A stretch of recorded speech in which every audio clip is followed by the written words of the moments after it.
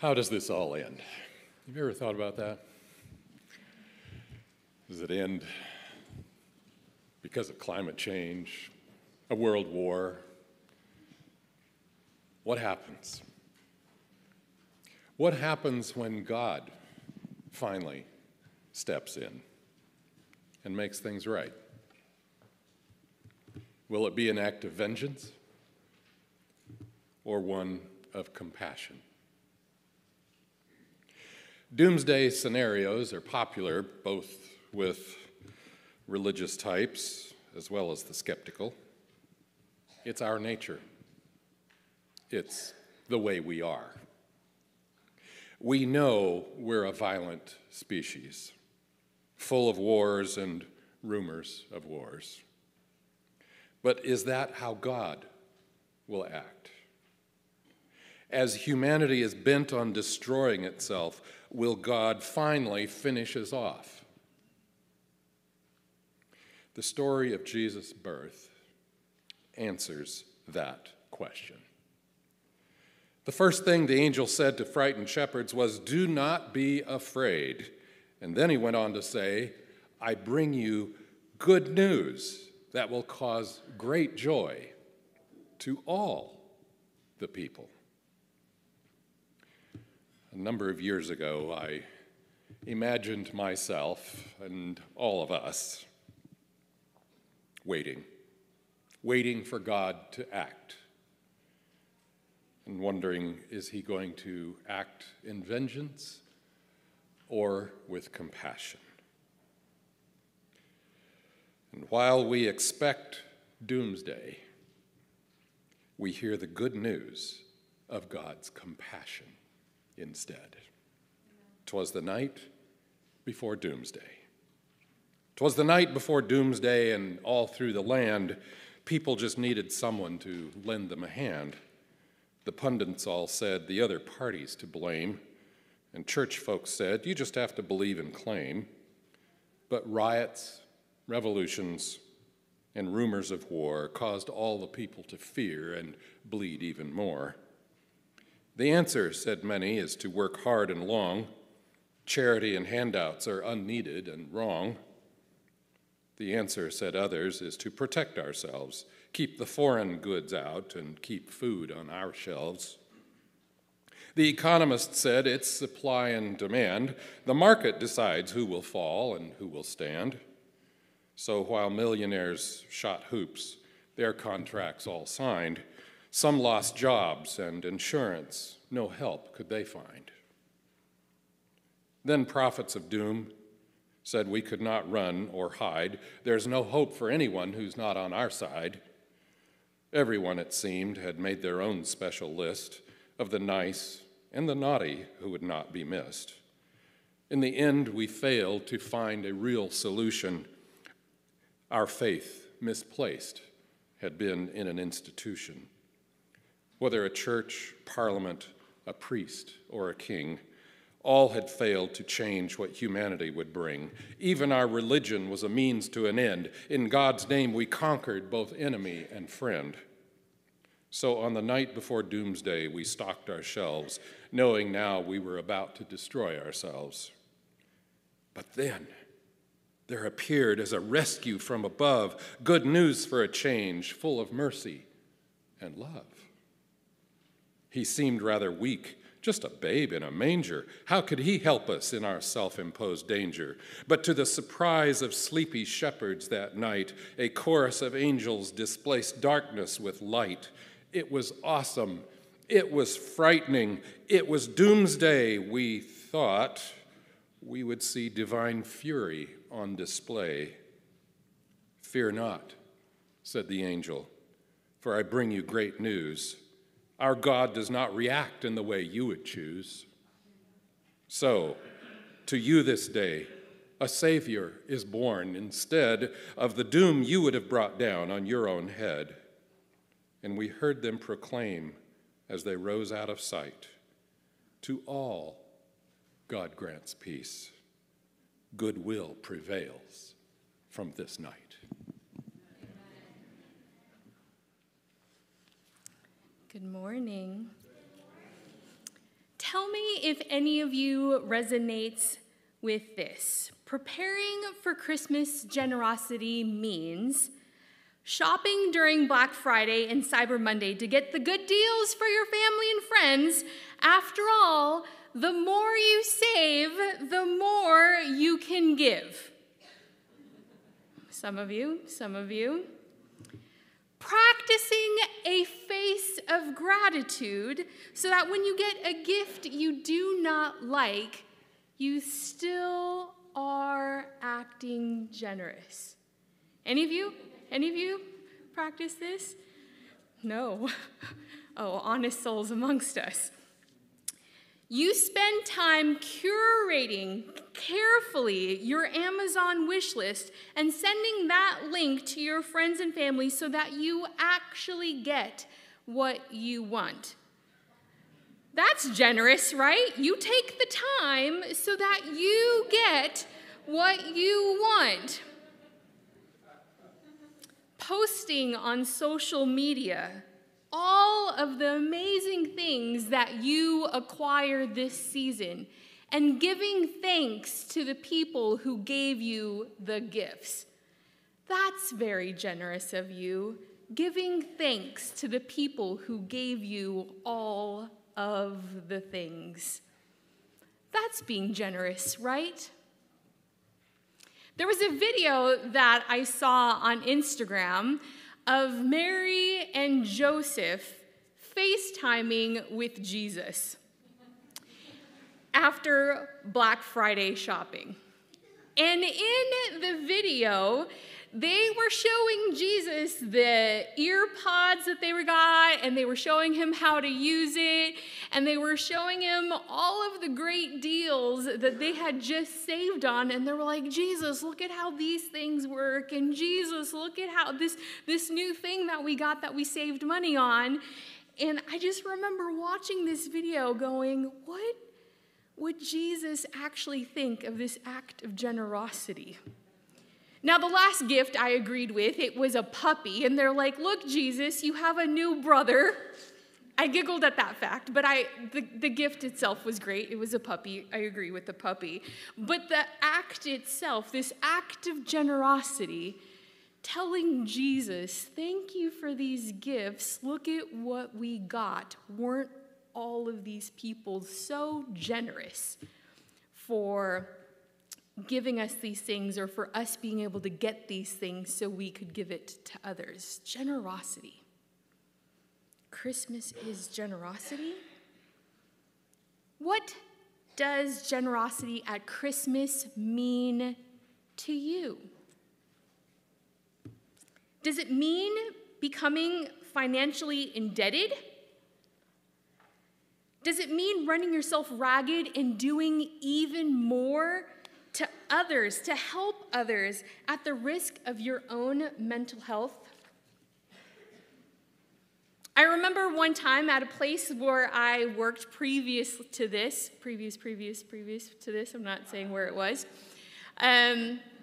we had one of the annual staff parties. And at this staff party, we had a white elephant gift exchange. So at this white elephant gift exchange, everyone would bring a gift. It would be wrapped so nobody would know what the gift was.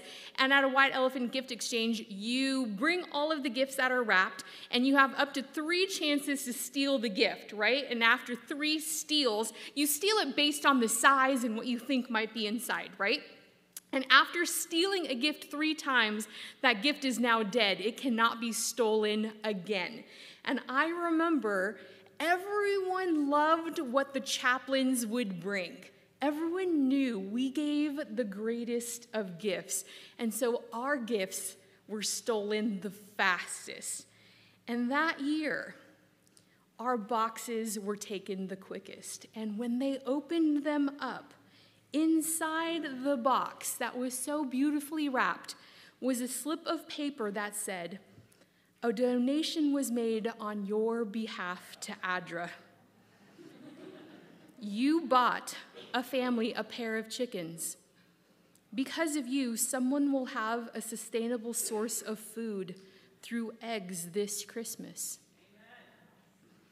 the disappointment on their faces, and the sadness as they realized that each of us chaplains had brought the same type of gift was palpable. We didn't get them a thing that they could take home that year. They did not feel as though we had been generous. Friends, it's time that we flipped the script. Christmas generosity is not about the things. I want you to repeat after me. Christmas is not about the things.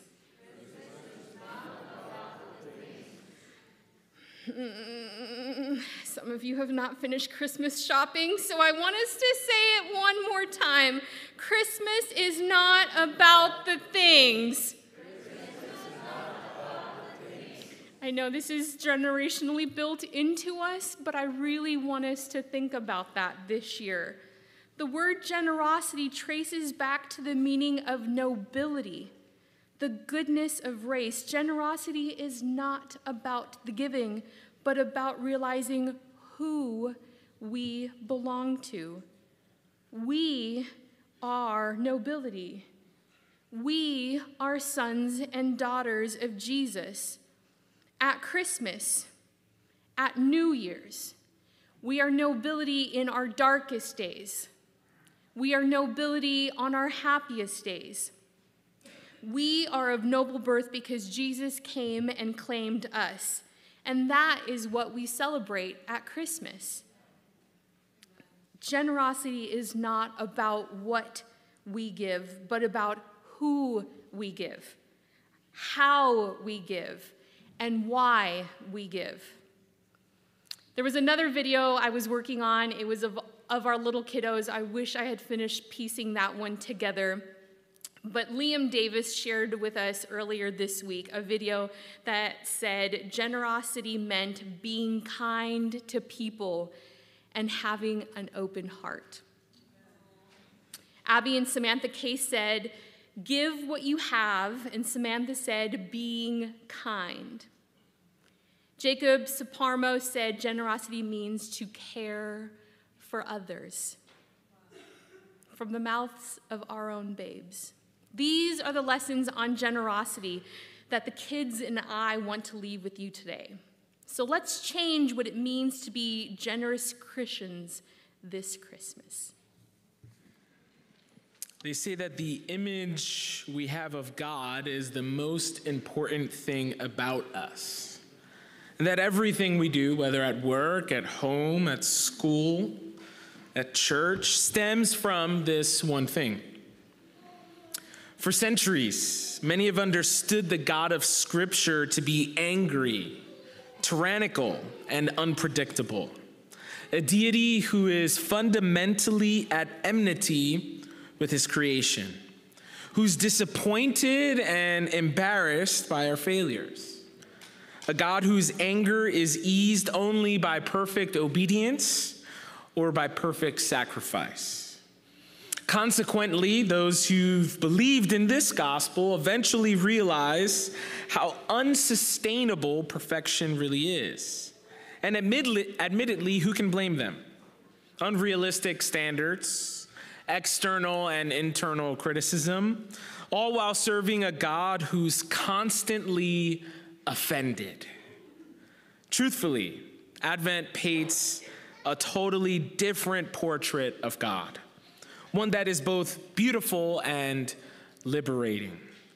The disciple John puts it this way: "For God so loved the world that he gave his only begotten Son." Church family, the story doesn't begin with an angry God whose wrath must be appeased.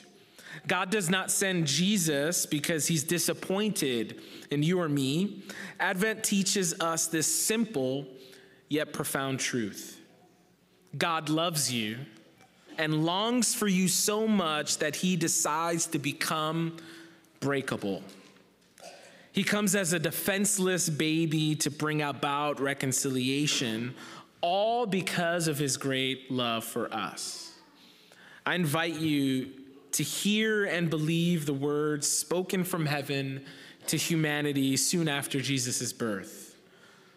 Luke 2:14 says, "Glory to God in the highest heaven, and on earth peace to those on whom his favor rests." God's not disappointed in you. He's not embarrassed by you. You don't need to work for his affection or appease his wrath. God loves you and is proud to call you his child. On this Christmas, may you live in the beauty and the freedom of this love.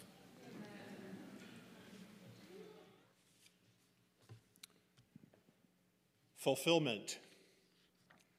Since I like playing with words,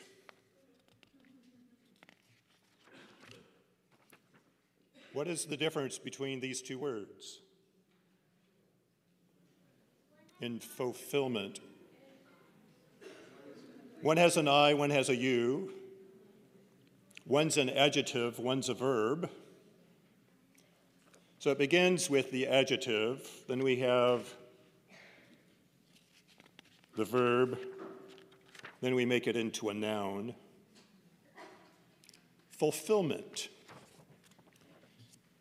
No, we could do it this way. We could say it's filled fulment, couldn't we?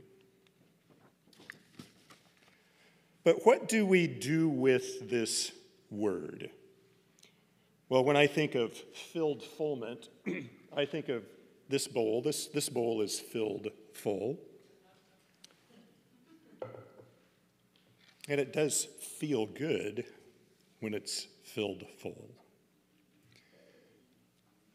But I propose, and I believe most of us have experienced, that fulfillment that God gives is not as the world gives. It's not Amazon fulfillment. Fulfilled by Amazon, as of a couple of months ago, was selling 7,400 products per minute. That's worldwide. No, fulfillment comes rather as God gives, and Luke gives this really amazing picture. Luke 6:38, "Give, and it will be given you.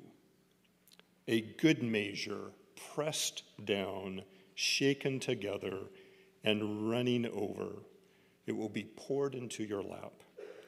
For with the measure you use, the measure it will be given you." That is true filled fulfillment, fulfillment. You see, when we look at this, fulfillment means, to be full means there is no empty spaces. And in the world, we tend to clamor around looking to fill our emptiness in ways that are very dissatisfying. When I was young, the party place of my dreams was Farrell's Ice Cream Parlor. And growing up in Oregon, you could go and buy the Portland Zoo. It was 30 wonderful scoops of ice cream in one large sundae. And as a young boy, I would dream of having an Portland Zoo all to myself. Well, having lived longer, I know from experience that I will be a much happier person if I share that Portland Zoo with 30 of my friends rather than trying to take all 30 scoops for myself. When we experience life in community is when we have true fulfillment. My greatest memories are with people rather than with packages. It's the family acting out the Christmas story together. It's the family singing Christmas carols together. It's the family going on ski vacations together. It's the family sharing food together. And yes, we will share food together. It's presence rather than presence. Do you see the difference? Fulfillment comes best in relationship. Another idea of fulfillment is that it's the making good on promise. There's a promise in Haggai chapter 2 that talks about that what the Lord Almighty says is that in a little while I will once more shake the heavens and the earth, the sea and the dry land, and I will shake all nations. And what, or I would say who, is desired of all nations will come, and I will fill this house with glory. I pray for that fulfillment, that God will make good on that promise, that when his eternal presence will bring us eternal peace. For God loved the world so much, John 3:16 says, that he gave his one and only Son, that whoever believes in him shall not perish but have eternal life. I choose that fulfillment. Filled fulfillment, which is God's response to my longing for him. Or perhaps it's your response to his longing for you. Amen.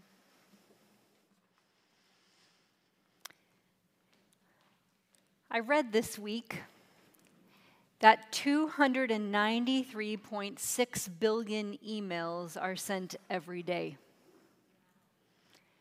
That works out to 3.3 million emails per second. Some of you feel like most of those come to you. Bless you. Our answers this morning to how are you are congruent with how things feel to us. I received the answer today, full. It's been busy. It was a stressful week. It's just this season. No one said peaceful, relaxing, empty in response to how was your week. We have the challenge of being people with full lives and lots of distractions. During the course of a day, typically it says that every 3 minutes we find ourselves distracted to a new activity or problem or challenge. This is why presence matters so much. When someone has your attention and they have yours, it's something sacred and special. We spent a lot of different Christmases growing up. I don't know if anyone else is the child of divorced parents, but you're deciding where to be and what happens, and Christmas can look very different. I remember some Christmases that we did go to the Oregon coast, and when we went to the Oregon coast with my dad, the challenge was always, are you going to be a vineyard? Are you going to swim in the ocean in December? And I said, of course I am. So we'd run into the water and we would swim there and do other things. There were also times right after the divorce when there wasn't the normal Christmas decorations or things that we had had. So I, as my 8-year-old self, decided to take it into my own hands. And while there were no adults in the house, I took the saw from the garage and cut down a tree from the yard. I still laugh thinking about it, and set up a Christmas tree to the surprise of everyone that I had decorated it with my brother when they came in. All different Christmases, all different memories. living creatures that were given at Christmas, presents that were desired and received, things that were desired and not received. All different memories come. But what I really wanted was presence. What I really wanted is what you want too, is someone's attention, undivided, right there with you. And so these words of Scripture come to us fulfilling our deepest longings. Immanuel, God with us. God with us. How many of us have ever prayed, God, would you be with me? God, would you be with us as we travel right now? God, would you be with me as I go on this blind date that my coworker set me up on? God, would you be with me as I take this test right now? God, would you be with me as we go into the doctor and find the results of the scan? God, would you be with me as I start this new thing, whatever it is? But what does it really mean to ask for God to be with us, to be present to us, to have God's undivided attention? The gospel according to Matthew says in verse 18 of chapter 1, this is how the birth of Jesus the Messiah came about. His mother Mary was pledged to be married to Joseph, but before they came together, she was found to be pregnant through the Holy Spirit. Because Joseph, her husband, was faithful to the law and yet didn't want to expose her to public disgrace, he had in mind to divorce her quietly. But after he had considered this, an angel of the Lord appeared to him in a dream and said, Joseph, son of David, do not be afraid to take Mary home as your wife, because what is conceived in her is from the Holy Spirit. She will give birth to a son, and you are to give him the name Jesus, because he will save his people from their sins. All this took place to fulfill what the Lord had said through the prophet. The virgin will conceive and give birth to a son, and they will call him Immanuel, which means God with us. When Joseph woke up, he did what the angel of the Lord had commanded him. He took Mary home to be his wife, but he didn't consummate their marriage until she gave birth to a son, and he gave him the name Jesus. God with us. Give him the name Jesus because he will save his people from their sins, and he will be present with them in a way that God has not been able to be present with them up until now. Ephesians 2, verse 4 and 5 says, but because of his great love for us, God, who is rich in mercy, made us alive with Christ, even while we were dead in transgressions. For it is by grace that you have been saved. And Romans 5:8 says, but God demonstrates his own love for us in this, while we are still sinners, Christ died for us. This is the good news that all of humanity had been waiting for, that Jesus reorients our life, saving us from our sins by his very presence with us. Theologian Carmelo Alvarez, she says it this way, Christian mission is really a call to obedience rather than a quest for victory. It is a call to be faithful, not successful. Discipleship as the grace of God is a privilege of living this obedience in every situation. This call to live a different kind of life where Jesus reorients our lives, saves us from pursuing those fulfillments and those other things that we would have fulfilled, and instead reorienting us to a life of true fulfillment.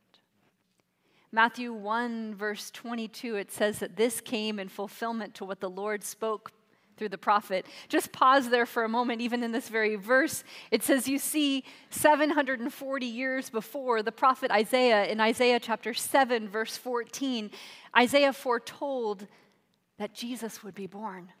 This all happened to fulfill what was told to you before. Matthew pauses and says, you see, there's This presence of God, this God with us, this saving power has been a long time coming. Because from the very beginning, God has been working towards this climax of the presence of God with us. This is Christmas. Christmas is God with us. Christmas is the divine rescue of God. Christmas is what we have been waiting for. Moses was told, you can't look on the face of God and live, and let me see just where you once were, the back of God, that God is holy and other and separate from us. But Matthew comes along and says, and yet God is the one with us and fleshed. The Word of God became flesh and made his dwelling among us. God who is not far off, separate, uninvolved, but God who is with us. This is what makes Christianity different than all other belief. Christ who came. No wonder everyone is rejoicing in the Gospels. No wonder the sky is filled with angels singing with all their voice. No wonder the wise ones journeyed far. This is good news. God is with us. Matthew bookends his gospel with this witness of God. I read it again this week. Matthew 1, he says, Immanuel, God with us. In Matthew 28, he says, and I will be with you. Surely I will be with you to the end of the age. So I told you when I came that I would be with you. And at the very end, before you stop seeing me face to face, I want you to know that through the very end of the age, my witness with you will just keep going. This is the message for Matthew, the gospel story that God is with us. John uses these words in 1 John 1:1. He says, that which was from the beginning, which we have heard, which we've seen with our eyes, which we've looked at and our hands have touched, this is what we proclaim to you. And this morning, all of these words that you have heard from Elder Keturah and Pastor Mike and Pastor Linda and Pastor Gabe and Pastor Steve have all been what we have seen, what we've heard, what we've felt, what we've touched. We testify to this from our very lives, that Jesus is this to us. Jesus is compassion. Jesus is peace. Jesus is generous. Jesus is love. Jesus is fulfillment. Because that is what we have experienced ourselves. And I say the same thing to you today, that I have experienced that Christmas is Jesus, God with us. I'd like to invite you to respond with this. It's another part. I've been really, really richly blessed by reading the epistles of Paul during the last month. And I'd like to invite you to respond. What shall separate you from the love of Christ, from the presence of Christ, from God with us? Shall trouble? Can someone answer no? No. Shall trouble? No. Shall hardship? No. What about persecution? No. Famine? No. Danger? No. Sword? No. I know, I skipped nakedness. Kids, I can say it so that you can laugh. Nakedness? No. Okay. In all these things, you are more than conquerors through him who loved us. No, no, no, there's nothing that will come between my presence with you. Not what you're facing now, not what you'll face in the future. For I am convinced, Paul says, that neither death nor life, neither angels nor demons, neither the present nor the future, nor powers, nor height, nor depth, nor anything else in all creation will be ever able to come between the very presence of God in your life, this love of Christ.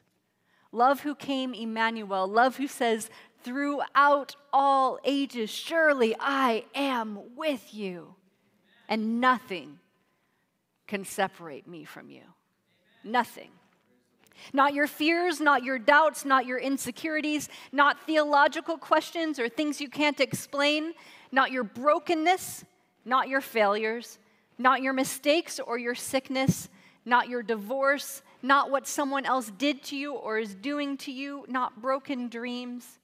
There is nothing that can separate you from the love of God that is in Christ Jesus, the witness of God. is secure.